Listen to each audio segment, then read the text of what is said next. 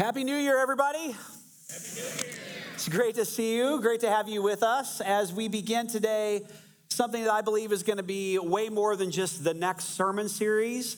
I believe what we're beginning today could be a spiritual journey that will transform our lives personally, but also transform us as a church. And so I wanted to just kind of talk with you a little bit right here before we jump in on this. And I'm so glad you're here today on the first day of 2020, first Sunday of 2020, looking at the first week of this, because we've never really done anything quite like this before. What we're going to do is we're going to just follow Jesus through the Gospel of Mark. And so if I were in your shoes, I would be kind of wanting to know a little bit, why are we doing this? Like, what's the purpose? What's the reason? Where did this come from? And so if I could, I'd like to just talk with you a little bit from my heart where this is coming from and why I felt like this was important for us to do here in the new year in 2020. 3 weeks from today, on January 26th, Frontline turns 20 years old, which is an amazing thing. Yeah, which is awesome. My wife, Carrie, and I have been here for 19 of those 20 years. And I am just... Even after coming through Christmas services a couple weeks ago, I'm just blown away at what God continues to do in and through you guys, the church here, and what his plans are. And so on the 26th here in 3 weeks, I want to encourage you to be here on that day. We are going to have a huge 20-year celebration of Frontline's history and talk about where we're headed. We're going to have a couple of special guests with us. And it's going to be a baptism service. We thought, what better way to celebrate 20 years than to have a huge baptism celebration? And so if you know your next step is to get baptized, if you're ready to take that step and get baptized, we would love to hear from you on the screen behind me. You can let us know that you're planning to get baptized. And I'm telling you, what an incredible day to get baptized. That 20-year celebration is going to be an incredible time to do that. And we're just going to blow the roof off this place. It's going to be amazing. But as we got closer over the last few months to this, I just began to ask God and just seeking him and just saying, so what now? In our 20th year, starting this, what will be like the third decade of this church's existence, what do we talk about? What should we do? And just began to seek the Lord on that. And our teaching team, as well as our leadership team, we just began to discern from the Holy Spirit that what we were being called to do was just set aside the first part of this decade, the first part of 2020, and just give ourselves to following Jesus through the Gospel of Mark. And literally what I'm inviting you to do is sort of put yourself in the disciples' shoes, follow along, see what they're seeing, hear what they're hearing, and kind of put yourself into the story and actually just follow Jesus. Now, why the Gospel of Mark? There's 4 Gospels in the New Testament. Why Mark? I'm glad you asked. The reason why we chose Mark is because Mark deals mostly with the actions of Jesus, what Jesus did. So you can kind of put yourself in these stories and follow along. And Mark, we believe, was the earliest of the 4 Gospels. So John Mark is a character that appears in the book of Acts, and we believe he wrote his gospel sometime in the early 50s AD. So 17 to 20 years after Jesus' death and his resurrection. So Mark was actually present for a lot of the things that happened in the gospel. And we believe he wrote his gospel basically from the preaching of Peter and the firsthand accounts of the other living 12 disciples. In fact, there's a place in his gospel where Mark puts himself in the story. It's in Mark 14. There's this detail where Jesus is being arrested in the Garden of Gethsemane, and the soldiers are coming to arrest him and the disciples. And there's this weird detail. It says a Roman soldier went to lay hands on a young man that was there with them, and the young man tore out of his clothes and ran away naked.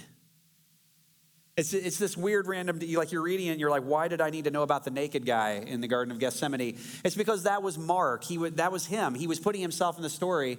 And I love that detail because it's as if he's saying, look, I was there too. This isn't just a story about the disciples and the way that they failed and the way they abandoned Jesus. I did the same too. I failed as well. I turned away as well. And so we see it through his eyes, through his experience. And the other thing that's so powerful about Mark and why we decided this is because Mark is writing to Gentiles. We believe probably in Rome during the great persecution that happened there about that time. And the reason we believe this is because he explains all the Jewish customs and he translates all the Aramaic expressions. So he knew he was speaking to Gentiles like us. people who were not insiders to the Jewish faith, but people who were outsiders, and as the gospel was being spread beyond the Jewish faith to the entire world. And so that's why we're doing this. That's what we're inviting you into. Now, if I were in your shoes, the question I would be asking right now is, okay, how long will this take?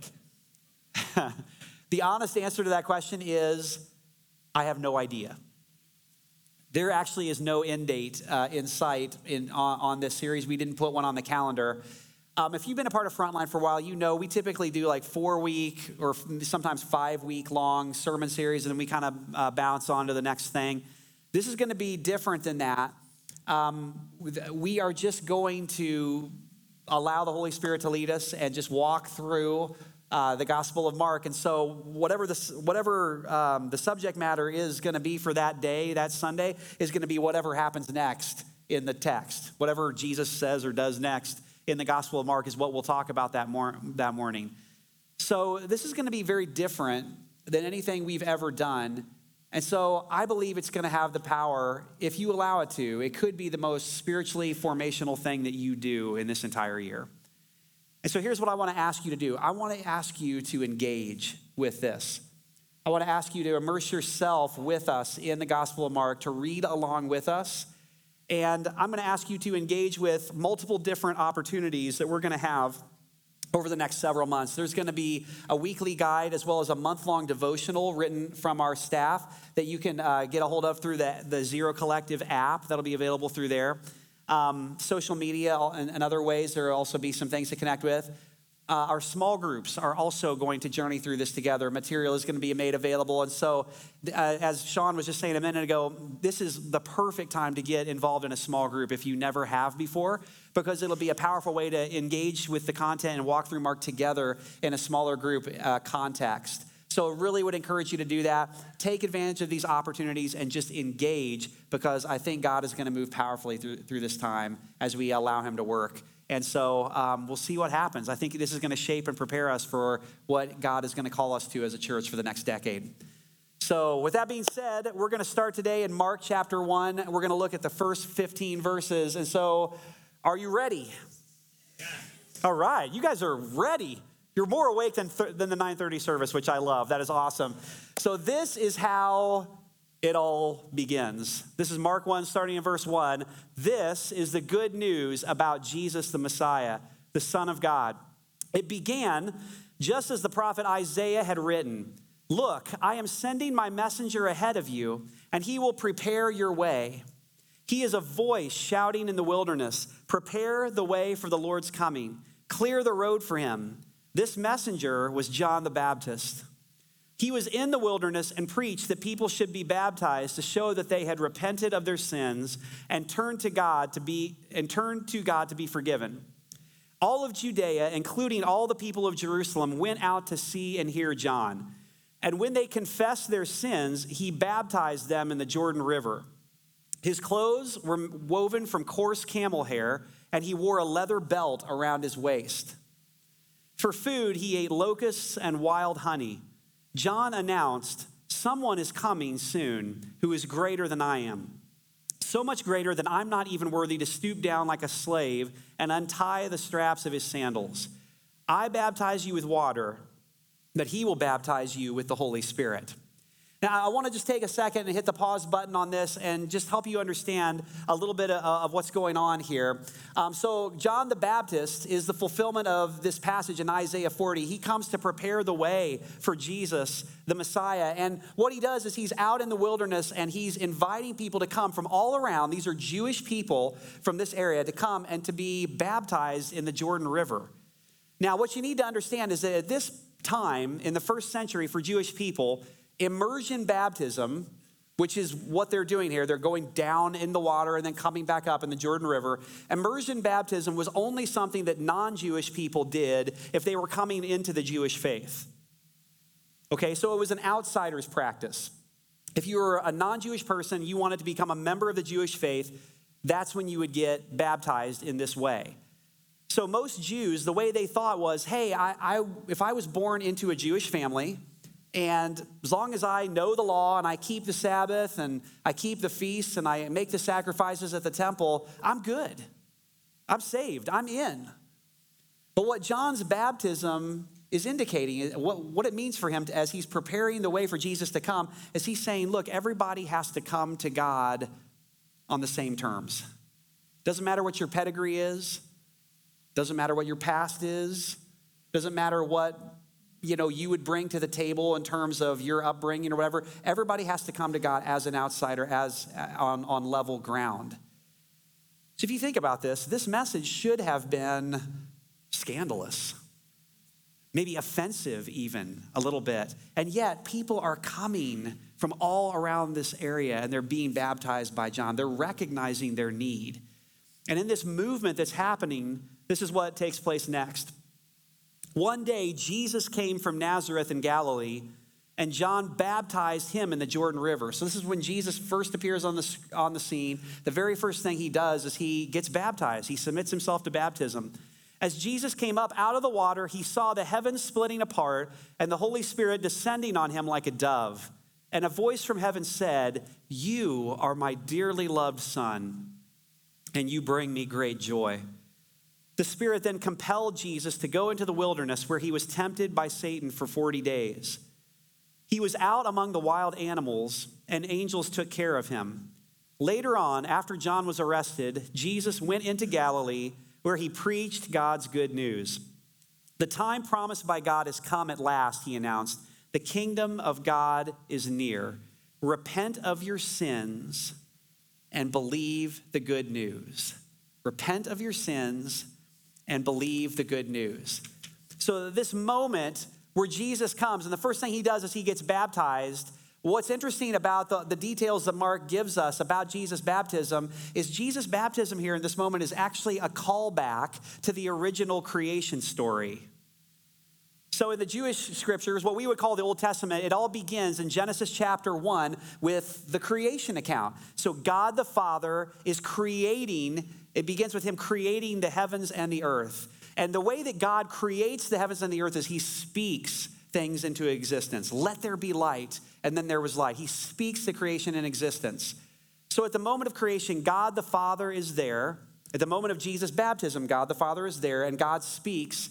And Jesus, the Son of God, is understood to be the words of God become flesh.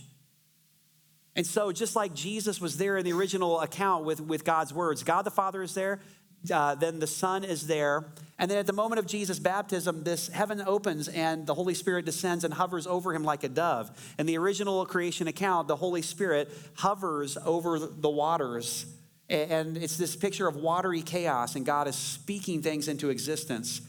So what's happening here in this moment is this is new creation language. Why it's so important is because God is saying in this moment, I'm doing a new creation here in the person of Jesus. The created world, if you know the story, it begins in this utopia, the Garden of Eden, just everything is the way God imagined, but sin has come into the world. Death has entered the world. And we all have this sense, don't we, that the world is not the way it should be. Like we long for a better world intrinsically inside of us because we know our world is marred, it's broken.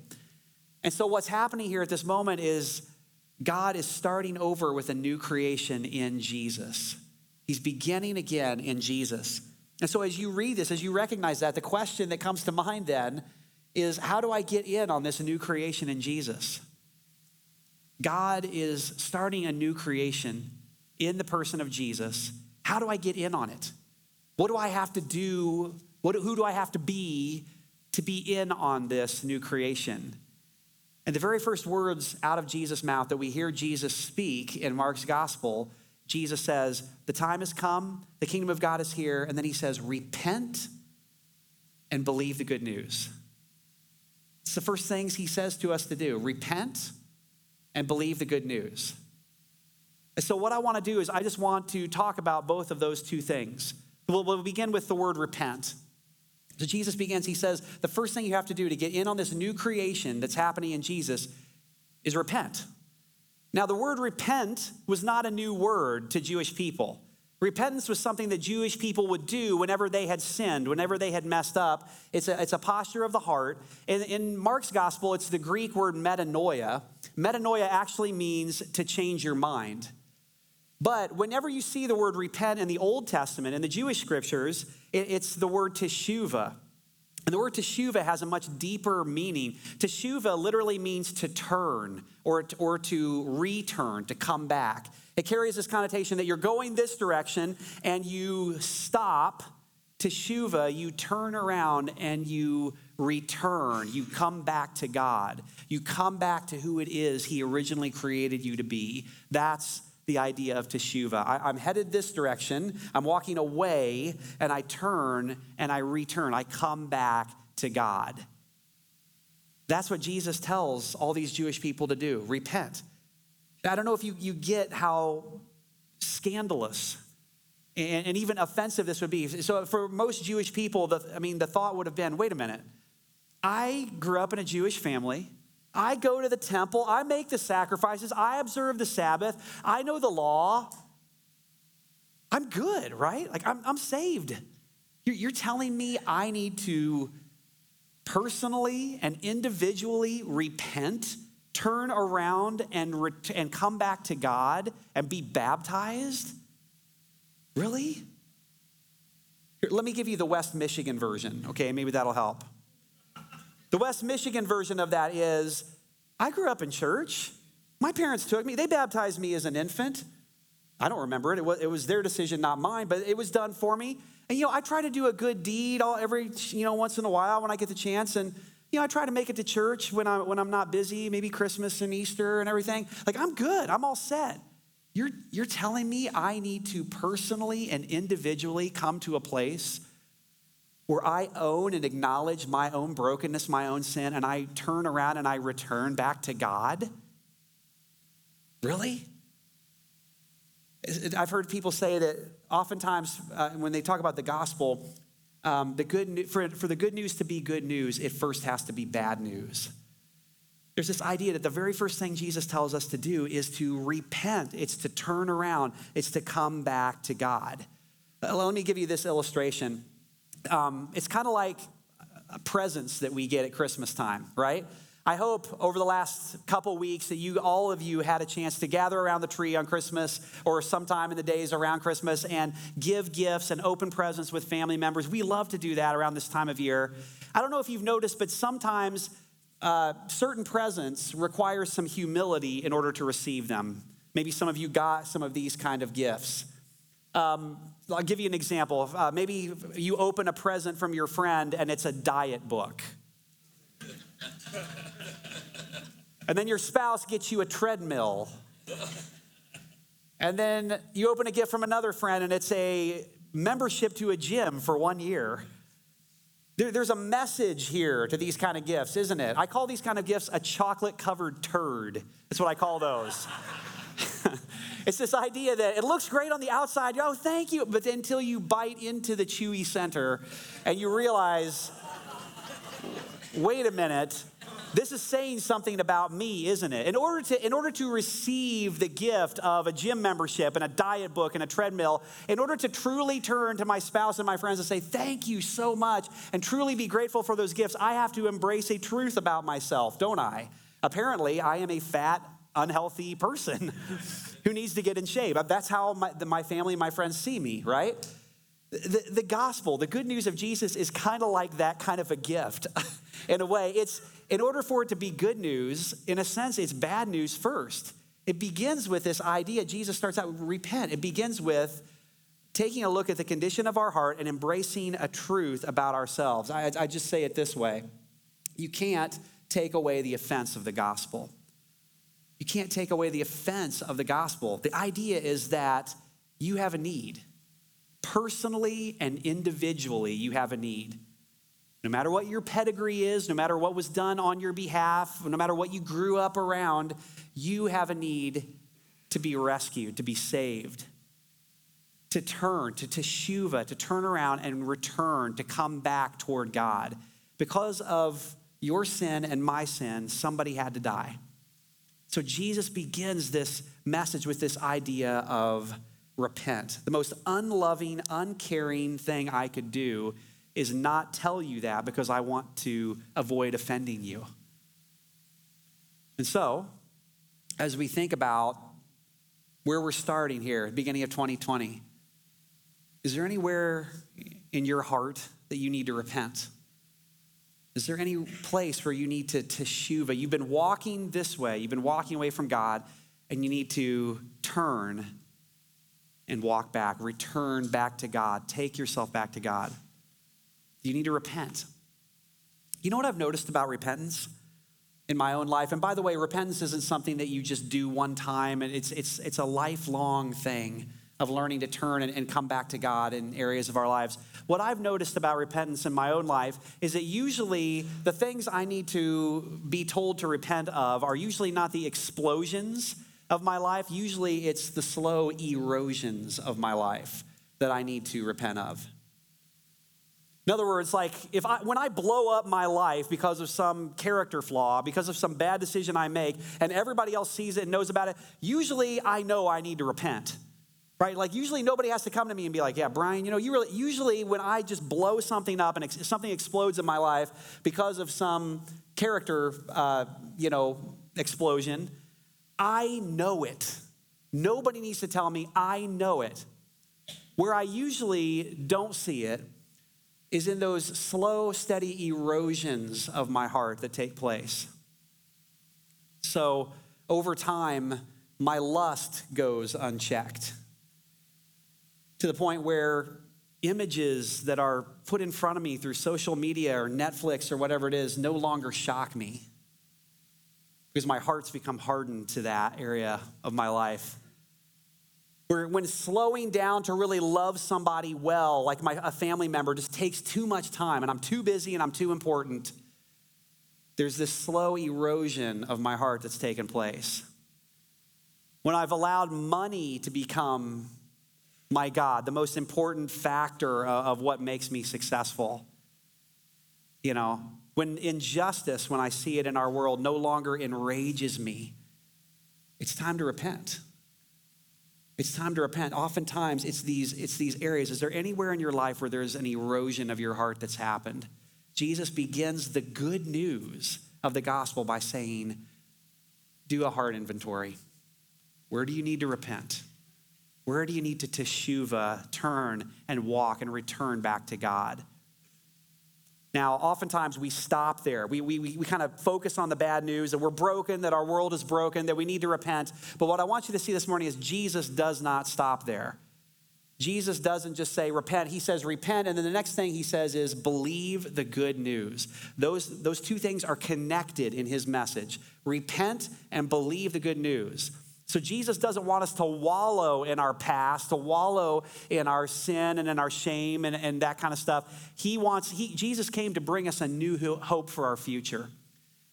I don't need a better explanation of my past and my failure and how I got here. I understand that pretty well. What I need is a new hope for my future. And so Jesus says, repent. That's the place you got to begin. It's the bad news before the good news. You've got to repent. You've got to come to this place individually and personally where you recognize your need, that you're sinful, that you're broken. But then he says, believe the good news, which begs the question, what is the good news, right? What does that mean? What is the good news that he's talking about? The word gospel actually means good news. So let me tell you what I think we do, or what we believe about the good news. And I think we do this all the time in churches. This is just the human response. This is what we do. Oftentimes, what we believe is that the good news must be that Jesus came to be our example. Right? So I come to this place where I recognize my own sin. I recognize my own brokenness. Man, I need to teshuva. I need to turn back to God. And so Jesus has come. And the good news is Jesus has come to be an example to show us how to do it right. Right? We couldn't do it right, so Jesus is here to show us how to do it right. So therefore, if I just work harder and try harder, then hopefully I'll be able to get it right. And thank goodness, the good news is that Jesus came here to show us how to do that, right? And this is what we think. This is what we turn the good news into oftentimes. Let me give you an example of this. How many of you know what this is? Raise your hand. Come on, children of the 90s, unite. Come on. Okay, well, most of you in this room know what this is. If you were around church at all in the 90s or early 2000s, you know exactly what this is. If you were not around church at all in the 90s or 2000s, let me explain to you what this is. This is a WWJD bracelet. And there are different evolutions of these that were handed out, usually at youth groups. WWJD stands for What Would Jesus Do? That's what it stands for. And so the idea is that like at youth rallies, you would hand out these bracelets and you put this, kids would put these bracelets on their wrists. And so I actually had just been a Christian for a very short period of time when this thing kind of became a big deal. And so I remember getting one of these bracelets that looked a lot like this and putting it on my wrist. And then the whole idea was this: you were supposed to wear this bracelet. And so whenever you were tempted to sin, it was supposed to be like a reminder. So let's say if you were tempted to have sex with your girlfriend, the idea was that you would look at that bracelet and you would stop and say, wait a minute. What would Jesus do?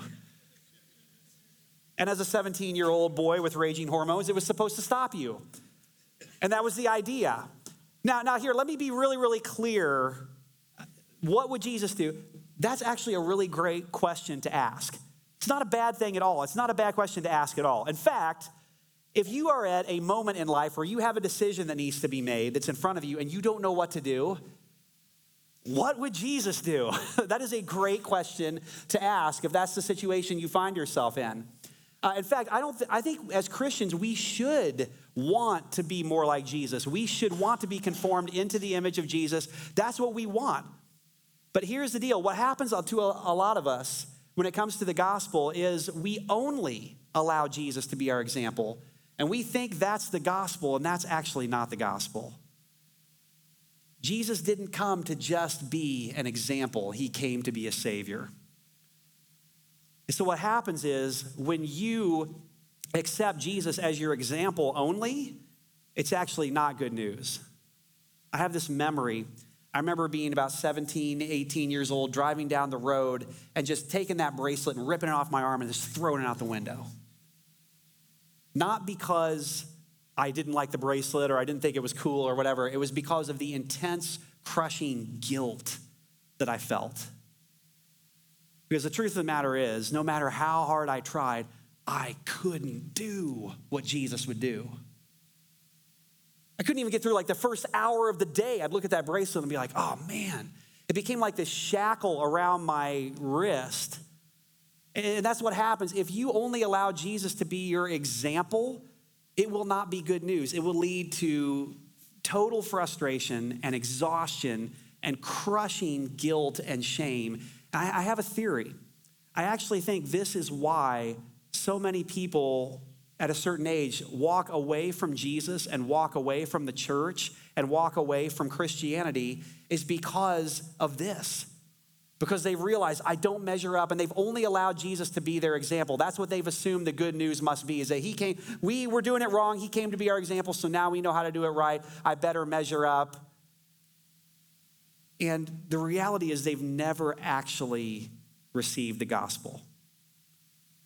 And we turn away in guilt and shame because we don't understand. Jesus didn't come to be just an example. When Jesus came, he didn't say, the good news is I am here. Now, try to be more like me, will you? What would I do? That's not what he said. When Jesus came, he said, the good news is that I am here. I'm here to confront the things that you cannot confront. I am here to win the battles that you cannot win on your own. I am here to defeat the enemy that you cannot outrun and escape, even death itself. See, the reason that Jesus could do the things that he did, after his baptism, he goes out into the wilderness for 40 days and he overcomes Satan. He overcomes temptation. Then he goes around the towns of Galilee preaching the good news, the kingdom of God is here, repent and believe. The reason Jesus could do those things is because of who he was and because of who he still is today. You can't do those things. That's why he had to come. Because of who he is. That's why he could do those things. And so who is Jesus? Well, God the Father already told us right in those verses we just read. At the moment of Jesus' baptism, when he's coming up out of the water, God the Father tells us exactly who Jesus is. This is my Son, whom I love, and who brings me great joy. Listen, when you finally get to the point where you stop allowing Jesus to just be your example only and you actually allow him to be your Savior, what happens is that identity that was spoken by God the Father to Jesus actually gets transferred to you as well. So what God says about you is, this is my dearly loved son. This is my dearly loved daughter who brings me great joy. And when that happens, when you get that identity in your life, what happens to you is you actually become unstoppable. Truly. Because your failures are not final. Your setbacks, your sins, the ways that you fall short aren't the end. They aren't fatal flaws. They're opportunities to learn. When you encounter situations that are bigger than what you can handle and you don't know what to do, those are opportunities to teshuva, to turn around and to return back to God and to allow him access into your life in those moments. When you allow Jesus to become your Savior, literally nothing can stop you because he has done it on your behalf. He's taken care of it on your behalf. So what do we do with that? Christmas was such an incredible time. We saw people walk through this door, many people at all three churches, and take this step to say, I want to allow Jesus to be my Savior.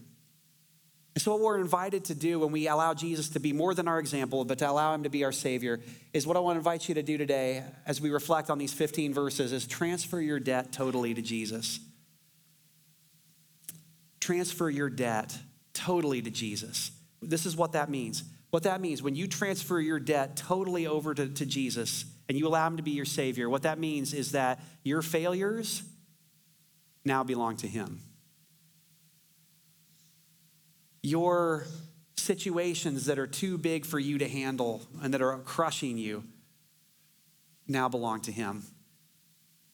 So your job is teshuva, to turn, to return back to him, to allow him to enter into that with you and to carry that burden with you.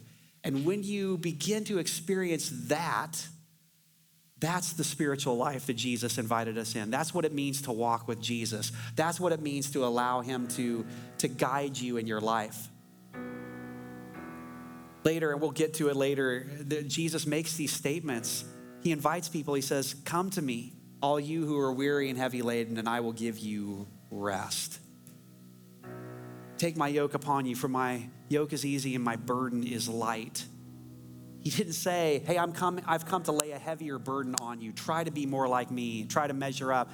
He came and said, no, I'm here to invite you. I'm going to do it on your behalf. And the invitation is, come alongside me. Transfer that debt to me. Transfer that burden to me. Allow me to carry it. It's too heavy for you. The reason I came is because it was too heavy for you. And when we begin to walk in that, when we begin to recognize that, when we begin to live that as our daily experience, what happens is we experience a peace that nothing else in this world can bring.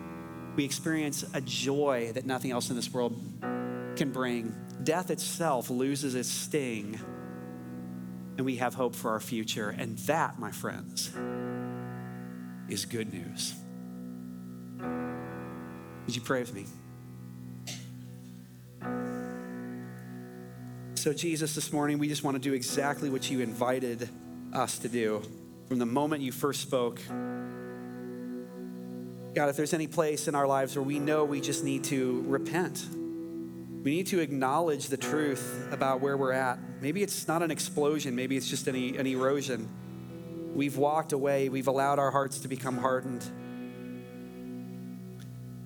And maybe this morning we just need to turn to teshuva, to repent, to come back to you, to recognize our need, to recognize we can't do it on our own, to recognize there are some things that are too great for us to bear. And so this morning, Jesus, we allow you to be more than just our example. We allow you to be our Savior. We allow you to enter in. We offload the pressure, we offload the burden to you. And we say, Jesus, this morning, would you do what only you can do? Thank you for the good news that you came to be way more than just an example for us to follow. You came to be a Savior. So we allow you into that space in our lives. And so God, the failures of our lives, the heavy burdens, They are yours. We transfer that debt to you and we just say, Jesus, would you guide us? Would you lead us? Those things are yours now, and we look to you for how you're going to steer us, how you're going to lead us. And God, I pray that for each one of us, that what we would experience as we follow you through these stories and these encounters over the next however long it's going to be, I pray that we would truly encounter you, Jesus. That we would truly encounter the good news that really, truly is good news of the gospel. And would you allow it to form us and shape us? We love you. It's in Jesus' name, everybody said.